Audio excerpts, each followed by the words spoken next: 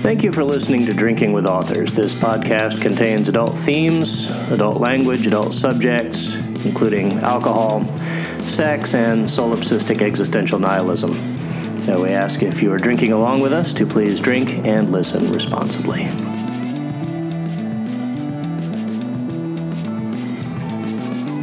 Thank you.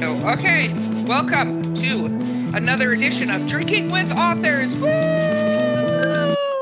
Yay! With us today, amazingly and fun, is Wynter Daniels, who has a tremendous amount of books. I just want to start with I'm super jealous of that, but I have to finish my intro. Okay, so I'm your host, Erica Lance, and with me? J.M. Pickett.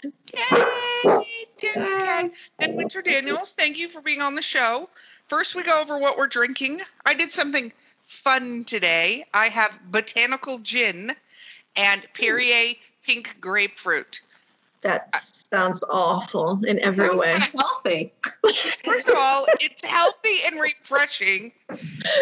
JM, you are a terrible human being because you can't drink anyway, so you are not a good person to judge. I am drinking coffee right now, and it's delightful. Oh, boring. Okay, Wynter, what are you drinking with us? I am drinking my version of a quarantini, which is elderberry syrup and red wine. Oh, now I'm a little jealous of my beverage. That sounds much more exciting than whatever magic you have going. Listen, because we're in the time of COVID doesn't mean you have to be so judgmental of drinks you can't have. Okay. I'm just jealous. So, you are jealous. You look jealous. Anyway, okay, so let's begin. So you're a writer. You're an author. You're a very published author. You have many books that smell of rich mahogany. And no, just kidding. Tell us about your writing, because when I was doing my research on you, you are like cross-genre extraordinaire a little bit. So tell us a little bit about you. Thank you.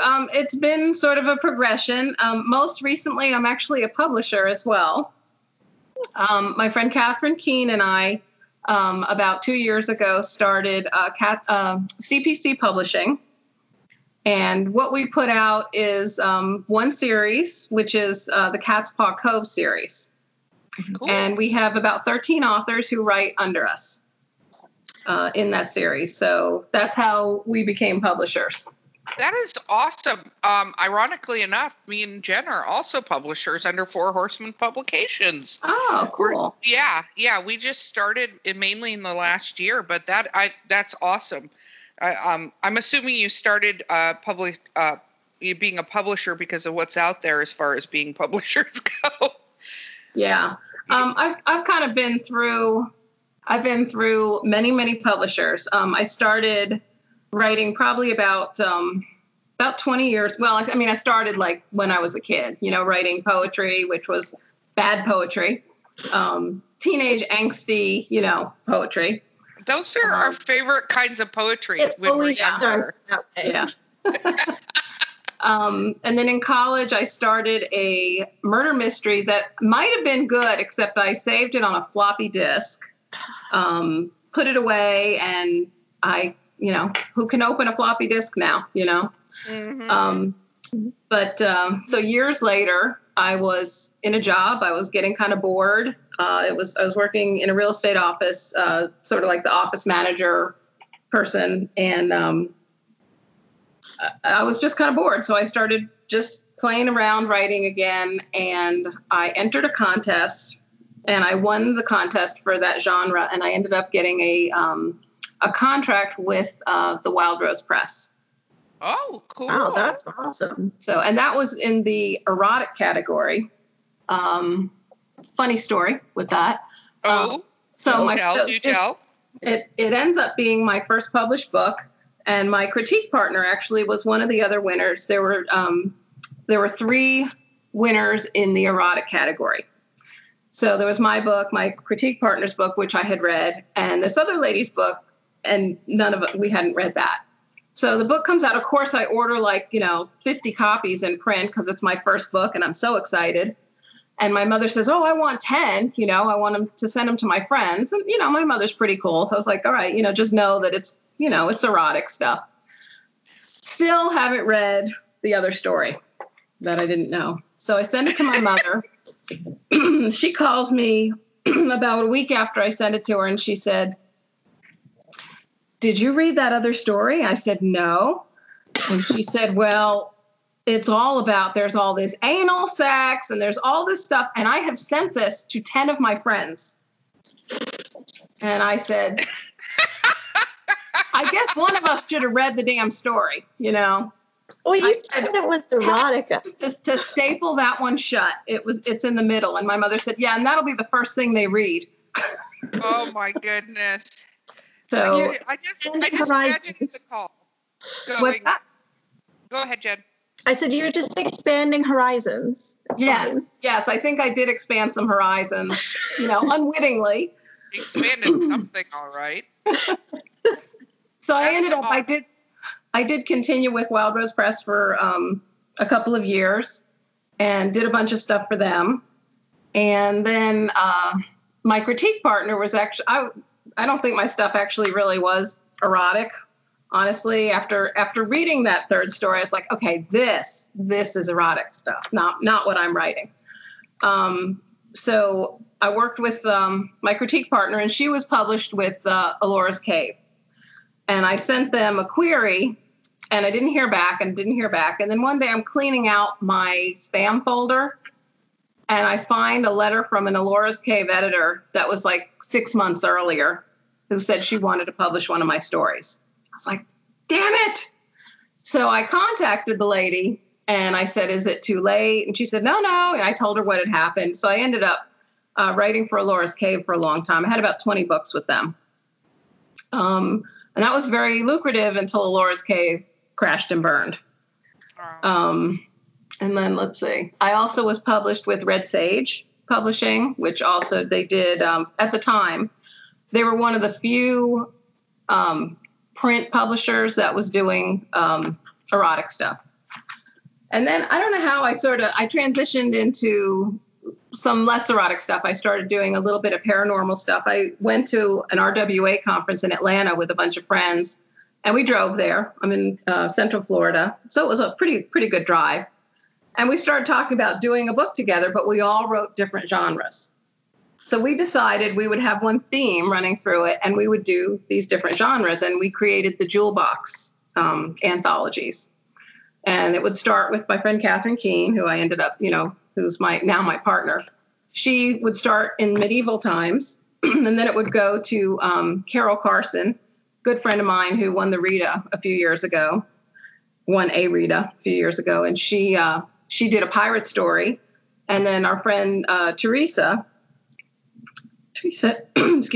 Elliott Brown would do a story set in like the 1920s. And then I did the contemporary story and wrapped up the whole series. So we did a couple of those books, and we all just got kind of busy and we were doing other things. I was published with Entangled Publishing for a while, did a short series for them, ended up taking back one of them because they just kind of dragged their feet for a while on that last book in the series. So my agent got it back for me. And, with self-publishing, my husband will tell you I'm a control freak. And I really do. And he may or may not be right. I was going to say that's actually kind of the perfect person to ask that particular question. Yes, it is. So, since Catherine and I had written together before, and we're good friends, she's probably one of the few people in this world that I could have partnered with. We just have a meeting of the minds, and the things that I don't like to do, she doesn't mind doing. The things that she's not good at, that sort of thing, I'm pretty good at. So it's worked pretty well. So we actually co-wrote the first book in the series, and that was a first for both of us. A chapter, she would write a chapter, I would write a chapter. So I was writing from the heroine's point of view, and she was writing from the hero's point of view. And it was such a great experience. We really, really loved it. So we decided to continue on with that. That book was A Witch in Time. I have to remind myself. You have so many. So I do. I have let a me lot go of through my entire library behind me, and all of these are mine. How many titles have you published? Like, do you know the number altogether? I know it's more than, I saw 25 just doing research. I want to say probably about 30 to 35. Okay. Something like that. A couple of them are no longer published. Some of them I don't, the early ones I kind of don't claim. They can go off into the night by the Yes, they could. They gladly could. Some of them I've repackaged, like all my Alora's Cave books, I've packaged into a couple collections. So I think I had about 20 books with Alora's Cave. So those are in, I now have a self-published collection called Shades of Sexy, and that has like 6. And then I have, let's see, I have a couple collections out there that are just, collections of my Alora's Cave stuff. So people are kind of surprised sometimes that, because what I'm writing now is more sweet. It's the bedroom door it might be cracked open a little bit, but it's not like wide open like it used to be in most of my books. And I'm definitely enjoying writing paranormal. There's, if something doesn't work, it's okay. You just bring in some magic and you make it work. Kind of love that. No, that's true. JM writes paranormal vampire romance. Just change the rules. Yeah, exactly. I love that. That we have the option in paranormal, So when did you, I'm assuming you are a full-time, using quotations, full-time writer. When did that occur? Well, when I first started writing and I got that, contract, and of course none of that was lucrative enough to replace my salary, but at that time, I was having some problems in that job. I had been working for a good friend of mine, and we had a falling out. So going to work every day was a little painful because we were in just like this one big room, and we were sort of right next to each other, and it was stressful. So I came home one day, and my husband, who's in law enforcement, said, I don't want you to get to, when you're 70, 80 years old and have all these coulda, shoulda, wouldas. He said, I have an opportunity to work security at a college, and I could do that part-time, and we can, basically we can replace that income. So why don't you just go for it? Well, that's awesome. Wow. Yeah, sure. I'll do it. So we've been doing that ever since. And I don't think either one of us has any regrets. I think that's awesome. I think that a little bit, when we talk about writing and writing full time and all of that stuff, which I think is a lot of our goals, not everybody's goal, but a lot of our goals. It's very cool to come up, talk about the unsung heroes behind us that are willing to also make the sacrifices for our art. We make sacrifices for our art, but there is a lot of times, there's always that phrase, behind every strong man or successful man is a strong woman, that phrase. I feel like a lot of times behind every stay-at-home author, there's that support system, at least initially, that helps you make that transition and helps make that happen. Because I think it would be almost impossible to do without that, honestly. I mean, it would be for me. It would be for most of the people I know in this business. I agree 1,000%. I think it's not an easy way to make a living. No, but it's interesting. It falls into the starving artist category. People think of painters and sculptors and stuff, but writers, there's probably more writer starving artists out there than probably almost any other kind of artist. Yes, absolutely. The passion. I think that's awesome. So you said you started writing, your angsty poetry, which by the way, I think almost every author to some degree has that angsty teenage poetry, which I think we should all just gather it together and put it in a collection called You Probably Don't Want to Read This, but here's our angsty teenage poetry. Like literally, I think that would be an epic title, and just get all your authors friends to submit their most angsty teenage poem. Yeah, definitely. Well, I think, it comes down to writers have to write, and I think most of us find that, we find an outlet for that pretty early in life, I agree, and I think you get better. That is one message that pervades no matter what. Yeah. You get better with everything you write. Yes, so it doesn't absolutely. matter what you're writing, whether it's a short story, poetry, whatever genre you write, you get better. Hopefully, I'm sure there's some exceptions to that rule. I've seen some self-published stuff on Amazon, so yeah. But I think it's just you have to keep going and you have to keep doing it. And I often say, don't look back. Don't look back, because if you look back, you're going to want to pull that thing out and redo it and redo it and redo it over and over again. I think if you pulled your first works out that you did, that you said are hidden in some dungeon somewhere, locked behind a dragon, I assume. Yeah. If somebody was to pull that out, you'd want to be like, I am redoing this for the 20th anniversary of this book.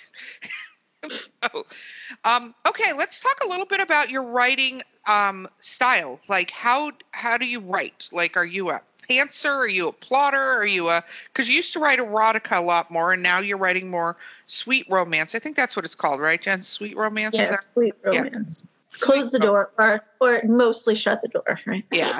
So, sweet romance. What is how do you come up with your ideas for your books? Talk to me about everything. I want to know. Yeah, I had some early editors that were just, I think every book that they edited for me, there was a takeaway for me. There was I didn't realize I did that. And also, I think critiquing with someone, years ago when I first, I was actually Katie Reyes's mentor in our local writers group, and she and I critiqued together for a really long time. Not really long, probably about 5 years or so. At the time we lived close to each other, and we could do a lot in person. And I think the best way to see your own writing tics and the things that you're doing wrong is to read somebody else's writing and find it in theirs. And you're like, oh shit, I do that too. We talked about that. I have a problem with nodding and shrugging, and Erica's characters are always realizing things. Yeah, those are steady things, and it's interesting your little quirks when you see that and you go, oh damn it, I do that. Go back and look for it. Yeah. Is there anything you do that every time you look at your manuscript you go back and you search for it, or I do. Yes, I have some overused words. Okay, like which ones? Oh, actually is a bad one. But I use Grammarly. So Grammarly, of course, is like, slapping my hand every time I use that. That helps a lot. It calls me out on a lot of crutch words that I use. Let's see what else. I have done some realizing. Yeah. There's that. I think it's a very well-known thing that everybody realizes stuff in stories. Yes. I realize that we do that. Yes. I don't know. I think I kind of feel like I have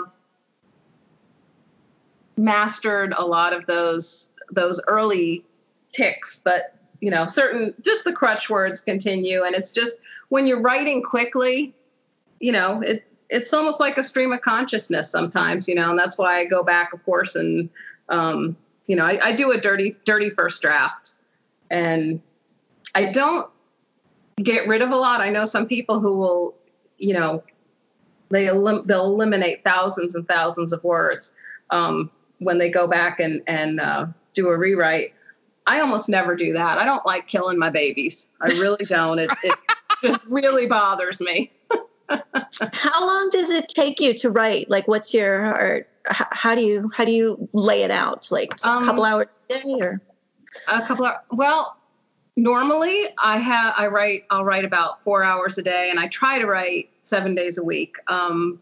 Lately, I don't know where the muse went, because here, we're home, we have to be home, but I think there's too much news going on, and I worry about stuff. And my husband is a first responder, so I worry about him. My son is a pharmacy tech. I worry about him. So that all of that has really kept the muse from playing with me.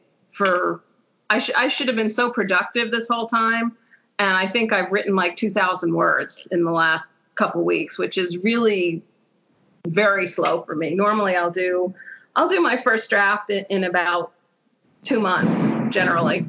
And I have been working on this one book, which I love the book, but I stopped at about 20,000. I hit 20,000 words. My daughter got married the end of February, just in time for all of us to have gone to her wedding. And then they went on a cruise right after that, also just in time. And I think getting ready for the wedding, I kind of stopped writing at that point because I had family coming into town, and I think I stopped at about 20,000, and I'm only like at 26,000 now. So the wedding was in February. So I have really, my productivity is way below what it should be. I couldn't tell you what the hell I'm doing all day long, but I'm not doing very much writing. But I am forcing myself, the last week or so, I am forcing myself to open up that manuscript every day and sit in front of it for at least an hour. And that has, I have been able to get some more words. But normally, when we're not, stuck at home, I think I probably do about an average of about 4 hours a day.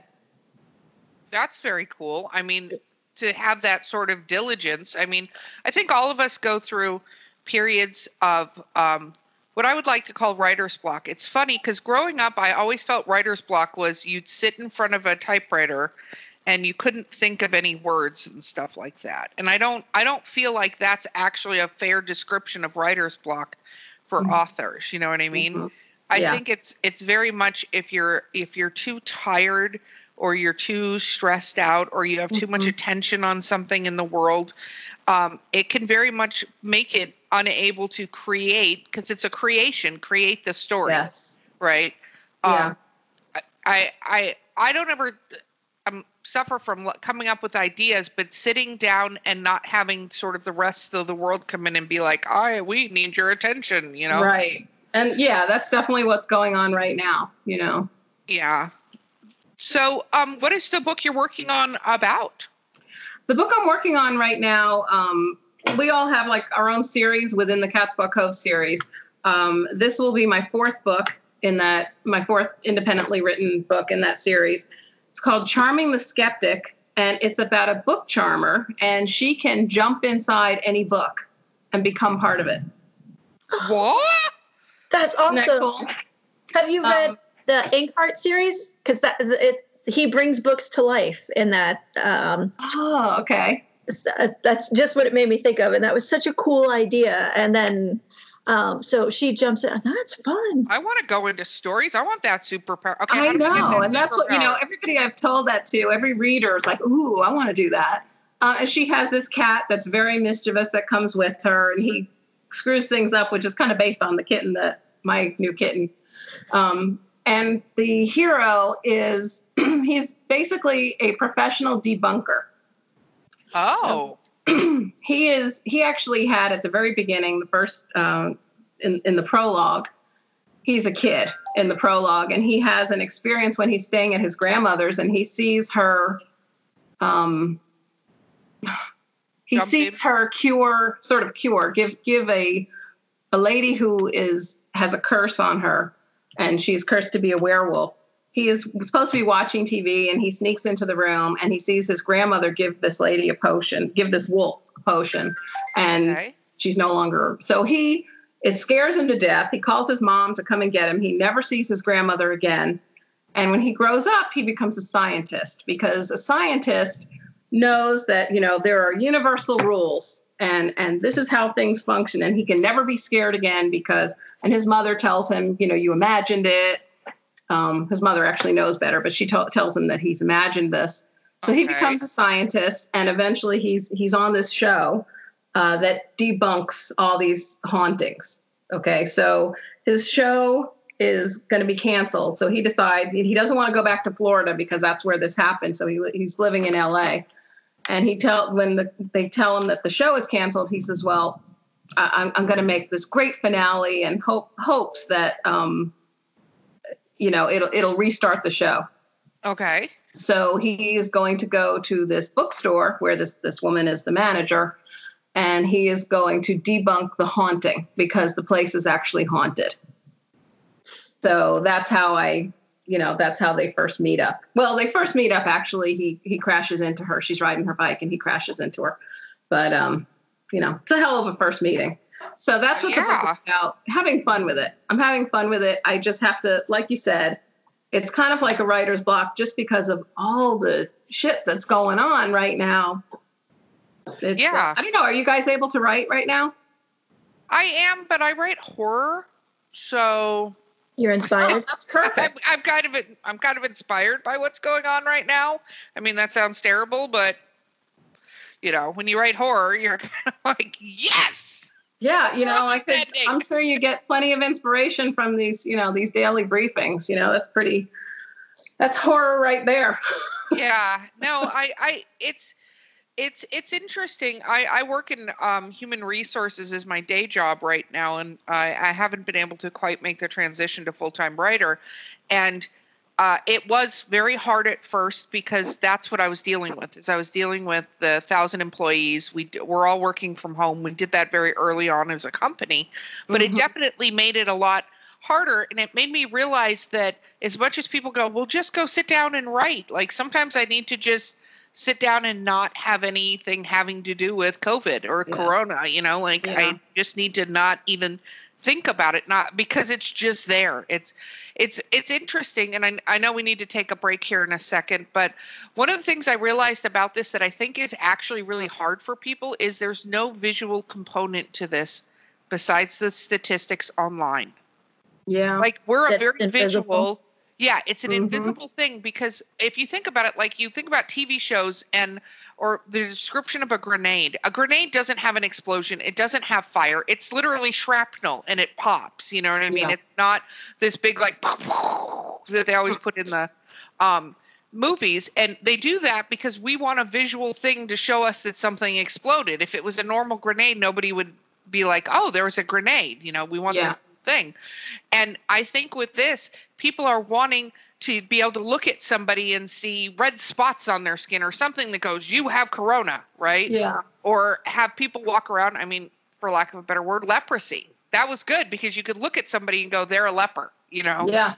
And you can't do that with this. So instead it's this thing that you can't put any visual, tangible thing to, and you can't know if you're safe because you're safe in your home, but at the same time, all of us are getting Amazon deliveries every day. I know this because I was woken up by my Amazon delivery today. So you have that. And I think that makes it a level more stressful because. Yeah, I also think that kind of contributes to a lot of people not believing that this is like a serious thing, is that there is no visual component to it.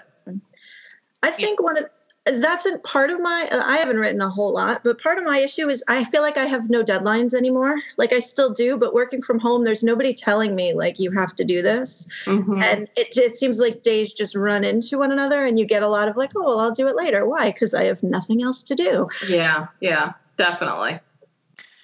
Yeah, no, I agree with that 100%. Okay, we're going to take a quick break for the listeners out there, and we will be right back with Wynter Daniels. This is the voice of Drinking with Authors. You are at our commercial break, and our commercial is, hey, do you want to be a guest on our show? Or do you have a question for one of the guests on our show? Or do you have a brilliant drink recipe that we've never heard of?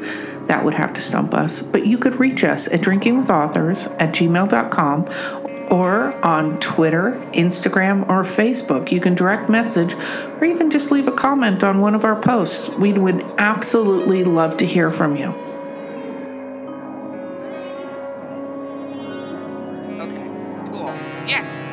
We are back. We are back with Wynter Daniels. Okay, so let's talk about going from the smut to closing the door. What as an erotica writer as well, I enjoy the door being wide open. As a matter of fact, all the windows should be open too. But what made you decide to close them? I think it started with when I started writing the Jewel Box the Jewelbox anthologies with some other authors. And I was the only one who wrote really hot stuff. So we decided we would keep all that at a PG-13 level. And your I was story still was writing 200 words long. No, just kidding. I was still writing for Entangled, and that stuff was definitely much hotter. But I think when I started I wrote for Kristen Painter's Nocturne Falls universe for a while, and she insists on all her books are like a PG-13. They have heat, but they're not, it's definitely closed door sort of thing. And that was an opportunity I couldn't pass up. So I wrote about 6 books in her world. And then I pretty much moved the last book, Courting the Cat Whisperer, led into our new series. So I just wanted to keep that consistent. And, I'm not closing the door on, writing erotic. There might be a time that I do that again, but right now for the series that I'm writing and the last series that I was doing, the PG-13 sort of level it's almost somewhere between PG-13 and R, I would say. That's just sort of where I fell into. And, readers have expectations. If they're reading this series and they like this series, that's kind of what they want you to continue doing. So that's what I've done. Now, my street team started with me. Almost everybody on my street team started with me when I was writing really hot stuff. And they love the real hot stuff, but they've also sort of come on board with the new series. So you write different levels, but all under the same name. Did you have any fans that were expecting more visual opening of the door? Or was there any kickback? If there were, they never said anything to me. Actually, when I first started writing, I was writing under a different name.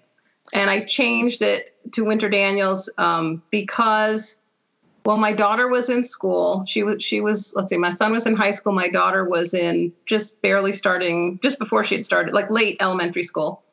And my daughter brought a friend over one day. And I have all my book covers up on the wall above my desk. And, not all of them. I have a lot of them.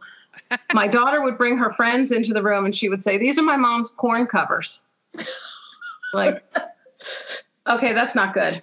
Oh, but she was kind of proud of it, And then she went to a small charter school and we knew all the teachers. And she was writing something. I was giving her scrap paper and she's writing stuff. And then I get a call from her science teacher, and he says, "You might want to look at the papers that you're giving her to use as scrap paper." And I said, "What?" Because apparently she turned something in, and there was an erotic scene on the other side of it that I had printed out for editing. That is wonderful. Oh my goodness! It probably made grading science homework a lot more exciting that day. I would hope. I want to be that teacher making that call, because how do you? Hi, Mrs. Daniels. I'm not sure where scrap paper comes from your house, but yeah. No, I think that makes sense. So you talked about writing a murder mystery, though. So mystery is an interesting genre, because the more and more I'm talking to other authors, especially on this podcast, I don't think about it, because mystery, like I do suspense and horror under one name and I do erotica under another name, but it says mystery, true mystery, that actually seems to be a very particular talent. I think every genre is a talent, but mystery is a lot of going forward, backwards, instead of just, story progression. You have to do that a little bit with suspense too, the little dropping of breadcrumbs, but I don't think it's as many tied off with the bows that you have to do in mystery. Yeah. What is your feeling? I think it's harder to write in a linear basis when you are not writing, or when you're writing mysteries. I think you do have to do that back and forth thing. And I'm a very linear writer, so it is hard. And I have one book, it's with Carina Press, and that one was that's a romantic suspense, and there's some mystery in there, and I did have to do some backwards and forwards, and I found it a little bit challenging. Is that been your most challenging writing, is trying to write the mystery versus? Yeah, probably. And, most of my books have, particularly now with writing paranormal, there's almost always a suspense component to it. And sometimes there's a little bit of a mystery component, but I don't like it to be a whole big long mystery, just because I don't like doing that back and forth. And I feel like there is an art to that.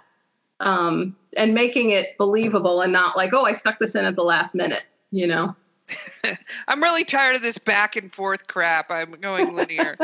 I mean, I love reading that stuff. One of the first authors that I really, really loved when I first started really getting into reading, I love Agatha Christie. I absolutely love her stuff. My husband and I are watching all these series right now, these Agatha Christie series on TV.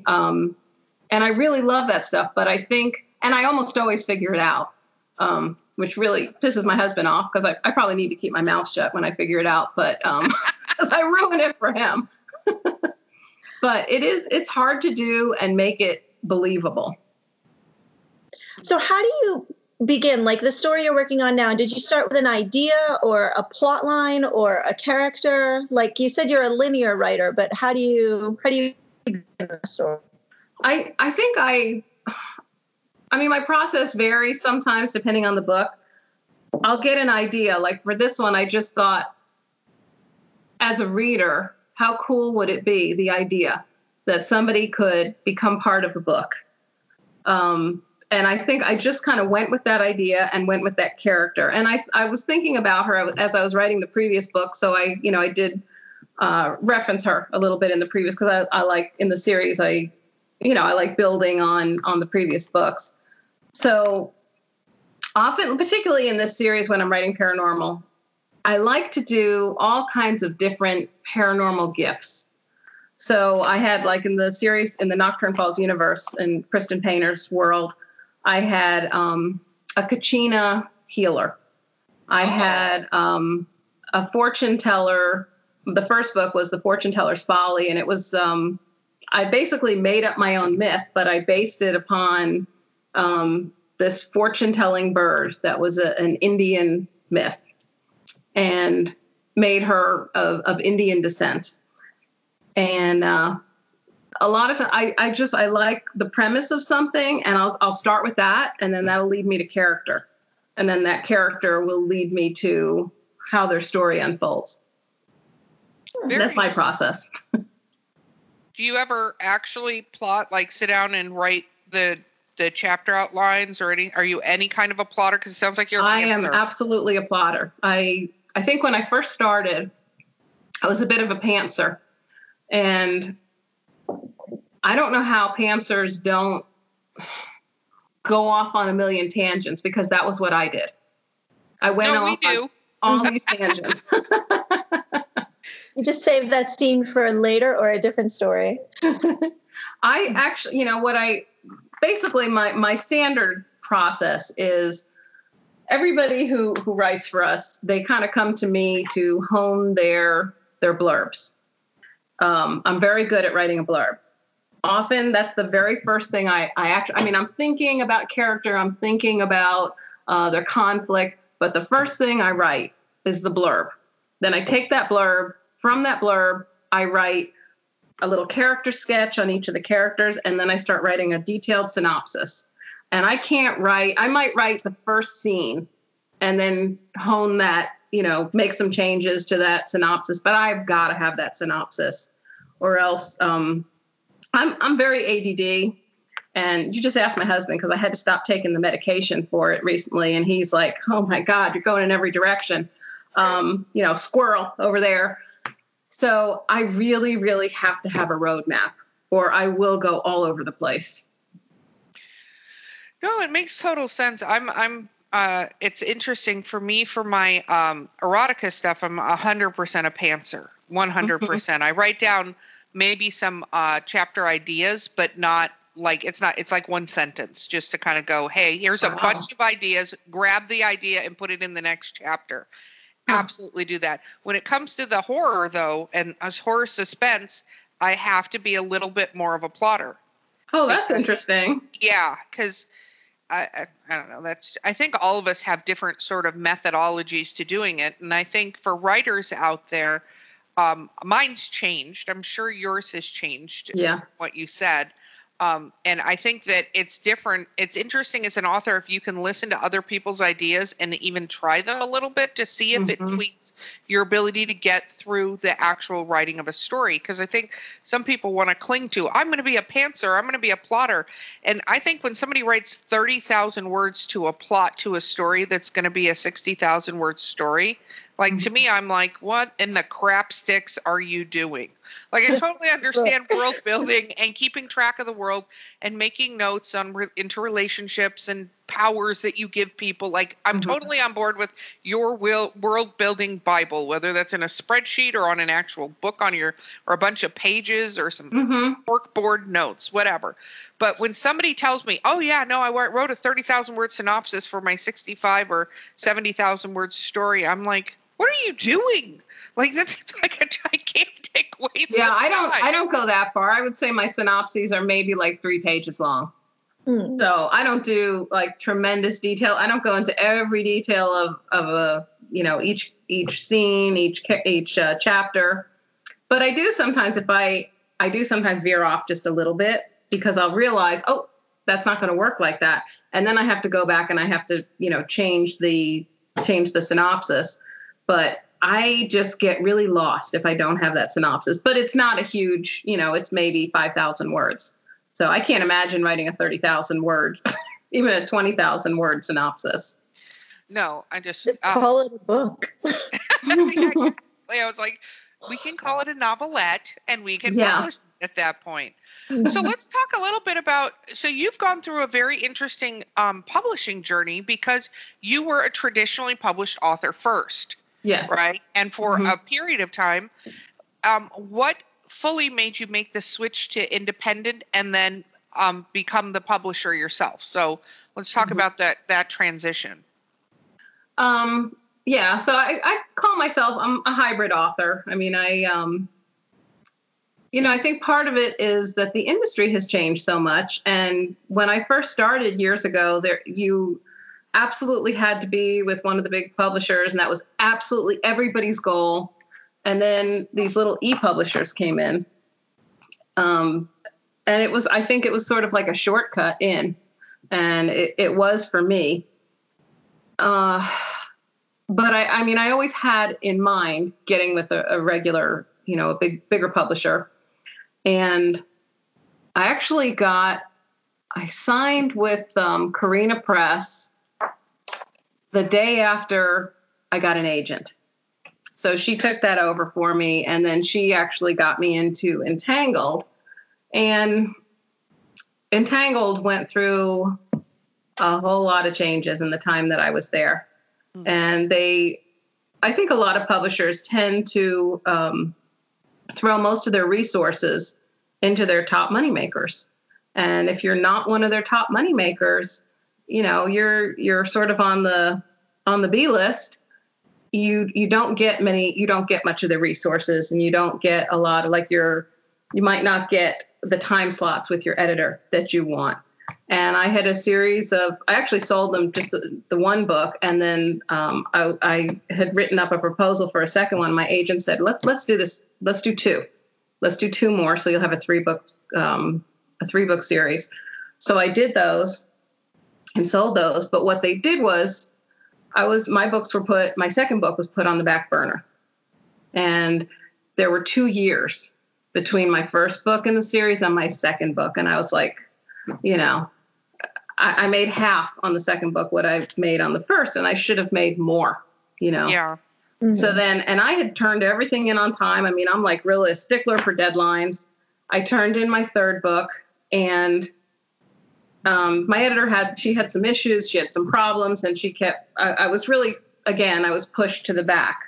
And at one point I realized it was going to be more than 2 years between book 2 and book 3. And I called my agent. And by this time we were, self-publishing was starting, and, it was actually well underway. And I just said to my agent, this is this is going to suck for me. There's no continuity. I don't have any of this, the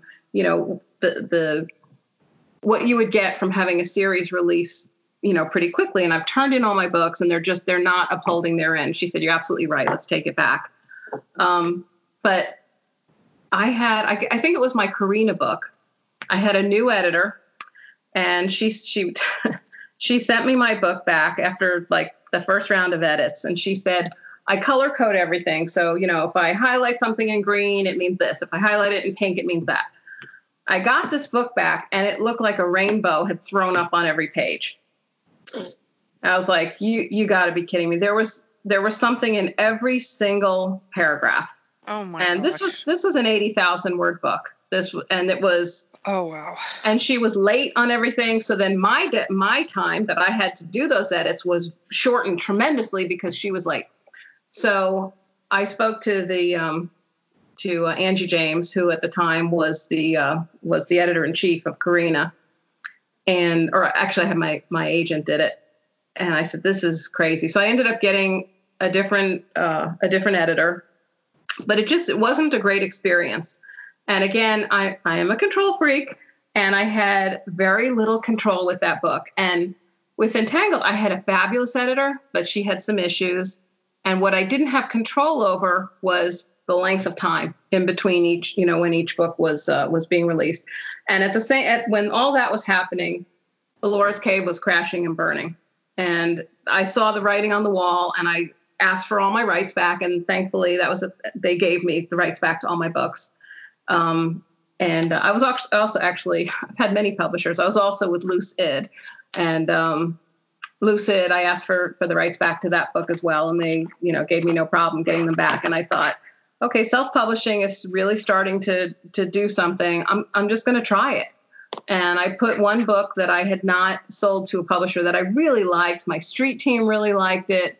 I put that one up and it did pretty well. And then I had an erotic interracial nanny story that I put up, and it sold okay. And then I think there was just not much at the time, there wasn't much in interracial erotic.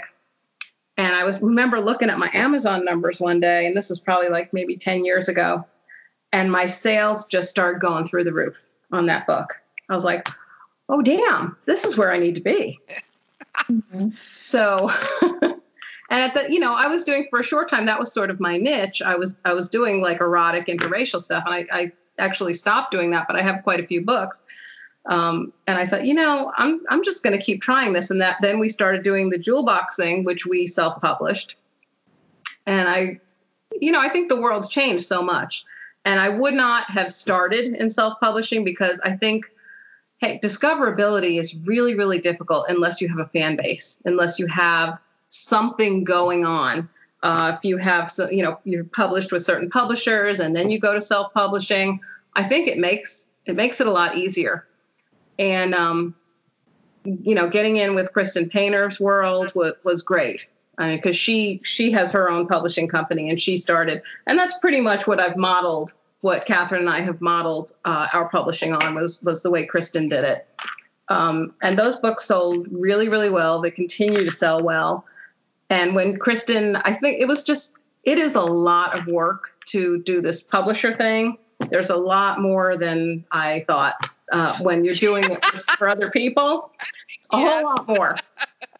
A whole lot Eric's face right there. Yeah, no. Oh, you're preaching to the choir here. Yeah. We're just getting into it, but it's interesting, and I think you with your experience and stuff, it brings a unique perspective when you're an author that's been through different trials and tribulations coming to it, because you come with the right author view, but then you have to put the business view on, which sometimes doesn't always align with the author view. And it's interesting because it kind of reminds me a little bit of doing HR, is that, employees go, well, why is that the thing? And you go, oh, dude, let me tell you the story of why we have to do not put metal in the microwave as a policy. Yeah. Yeah. And I'm fortunate that I have had all these different experiences. I've had, the agent experience. I've had the publisher experience. I've had the e-publisher experience. I've had the working for someone else who's basically self-publishing. So I felt like and Catherine also, she was traditionally published before, and then we did the jewel box thing, and then she's been self-publishing for a long time.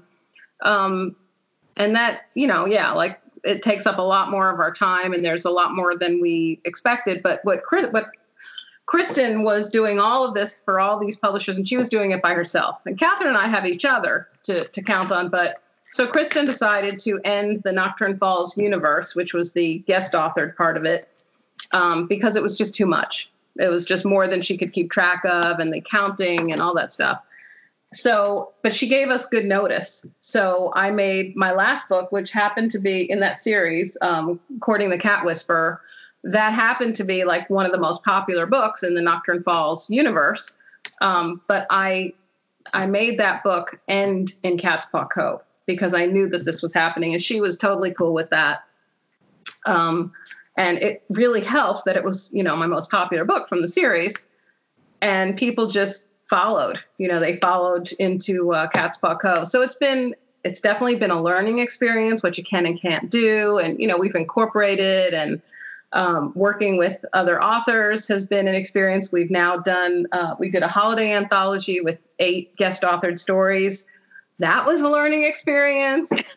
So every time she says that, audience members, I just want you to know there was some great difficulty encountered that she's being super nice about.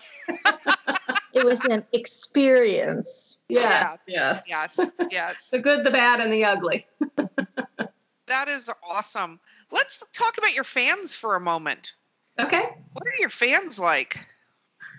I have wonderful fans. I have some really, really great women on my street team who are awesome, and they do my ARC reviews, and we have several groups. We have a Cat's Paw Cove page, and we have a Cat's Paw Cove group, and they're great. They're almost all of them are cat lovers because every one of our books features a cat. Catherine and we both have rescue cats, and we are just all about cats. And it's a popular thing. A lot of people have cats. A lot of people love cats. So, it's not just like these are fans that not only like cats, they like the type of romance that we do. They like those kinds of stories. So we have a lot in common. So every day people are posting like funny cat memes, and they're great. They're wonderful. I love getting fan mail. That just makes my day, of course. Many of them I've kept in touch with for many, many years. And they've been really cool too. The people that like my street team and the people who have been with me on my Wynter Daniels romance author page, they've been really cool about jumping we're starting with this erotic romance, and we're going to this, the different, and it's not paranormal, and then we're moving into paranormal, and it's not as hot. They've been really, really good about, just staying with me. That's very cool. What about reviews? How do you feel about reviews? I feel good about reviews. I have not had. Every now and then I'll get, a crappy review. I haven't had one in a long time.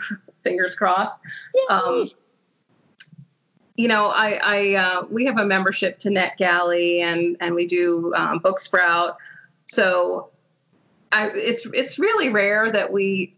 Now, of course, you can get 100 really nice reviews, but you get that one that's, not so nice. And that's the one you stay up nights thinking about, right? Instead of those 100 great reviews. Part of the biz, I suppose. I've developed a thick skin.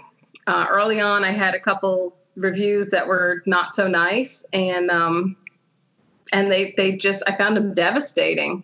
But I've moved past that. It doesn't really bother me anymore. I can't think of the last time I had like a crappy review on Amazon or on Goodreads or something, but I look at the big picture, and if I get a crappy review, I know that it's always the minority opinion, not the majority opinion. So I get over it. Yeah, no. And having everything digital, it makes it very easy for people to have opinions about things, you know. This is true. There's many opinions that can be had on the internet. I think that's fantastic. What about other writers? Do you do conferences? Do you do anything like that to talk and sort of mold and shape? Because you said you were a mentor, so. Yeah, early on I was a mentor. Catherine and I we went to Indie Book Fest last year, and we did a workshop on creating your own world and your own publishing company and what that all entails. And I do like the local Florida things. Like the last RWA I did, I think was like 2015. That was there's a lot of stuff around that particular bad boy right now. Yeah, there is. But I've done Indie Book Fest and let's see. I was supposed to do, what was it called? There's a big conference in, it's supposed to be in Cape Canaveral, and it was supposed to be in June, but she just had to cancel that one. And so we're making that for next year. So I try to do a couple a year, and I usually stay within Florida. I know a lot of writers don't, because we're such, solitary workers pretty much. But I'm very social, and which is why I'm going more. I mean, I'm a stay-at-home person, but I normally go out to lunch with friends and do all kinds of stuff. So that's just my, making me crazy right now. But I love doing signings. I love doing conferences. I love meeting fans and meeting other authors and talking about all kinds of stuff. I really enjoy that. No, I think it's awesome. It's interesting. I think gone are the days of solitary writers being acceptable in a way. Yeah. I think you have no choice but to interact with your fans and or meet people and get yourself out there, because whether you're a publisher, an indie author, even a normal author, unless you're in that top percentage of the people that the publisher's, super marketing for, yes, you have to do shameless self-promotion. Like, shameless self-promotion is the key. It is. Getting people to notice you. So I think it's good that you like doing that, because I think when, growing up, there were people that you talk about, and they're these authors, and they hide away in these cabins, and they write these books, and they have a mountain goat bring it down to their publisher, via, bandits or something. That's a story in itself. I should write that down. But you don't have that anymore. You're not allowed to do that. You have to be the person. You have to have social media almost. Like, you cannot be that person that doesn't interact, even if you have to pay somebody to be your interaction point because you're terrible at it. And some people just in general, even if they think they're good at it, are not good at it. But you have to be there. You have to be ever present in communicating. Otherwise, it's just not the same ball game as it was 20 years ago. Yeah, that's one of the things we had to tackle with some of our guest authors. We have a couple that are pretty new, and, they're shy. And we had to sort of get them over that. And social media is the thing. You just have to interact. Yes. You have to learn how to do that, because if you don't, you're SOL, really. Yeah, no, totally. I agree 1,000%. Okay, we're nearing the end here. And so now it's time for your shameless self-promotion. How do people find you? People find me at Wynter. It's WY, WynterDaniels.com. I'm also on Facebook as Wynter Daniels Romance Author. I'm on Twitter. I'm on Instagram, although honestly, I just post like videos of my cats on Instagram. You'll get 10,000 followers just from that. Oh, yeah. Oh, absolutely. But it's Cat's Paw Cove is the current series, and it's a lot of fun. It's very light, nothing heavy, because nobody needs anything real heavy right now, right? Yes. No, I agree. And if you're at home with your cat, perfect series. Exactly. Perfect series right now. Cat's Paw Cove is catspawcoveromance.com is our website for that series. Wonderful. Well, thank you so much for being a guest on our show. I really appreciate it. Thank you, ladies. It's been a pleasure. It's so nice to see human beings and chat, right? We're mostly real. We play real people on TV. It's going to be like Surrogates soon, like that Bruce Willis movie. We'll send robots out. Hey, I'd settle for a robot now, you know? Oh my gosh, totally. Thank you for being on the show. This has been Drinking with Authors. I'm Erica Lance. J.M. Piquet. And our wonderful guest, Wynter Daniels. And we'll see you next time. Yay, thank you so much.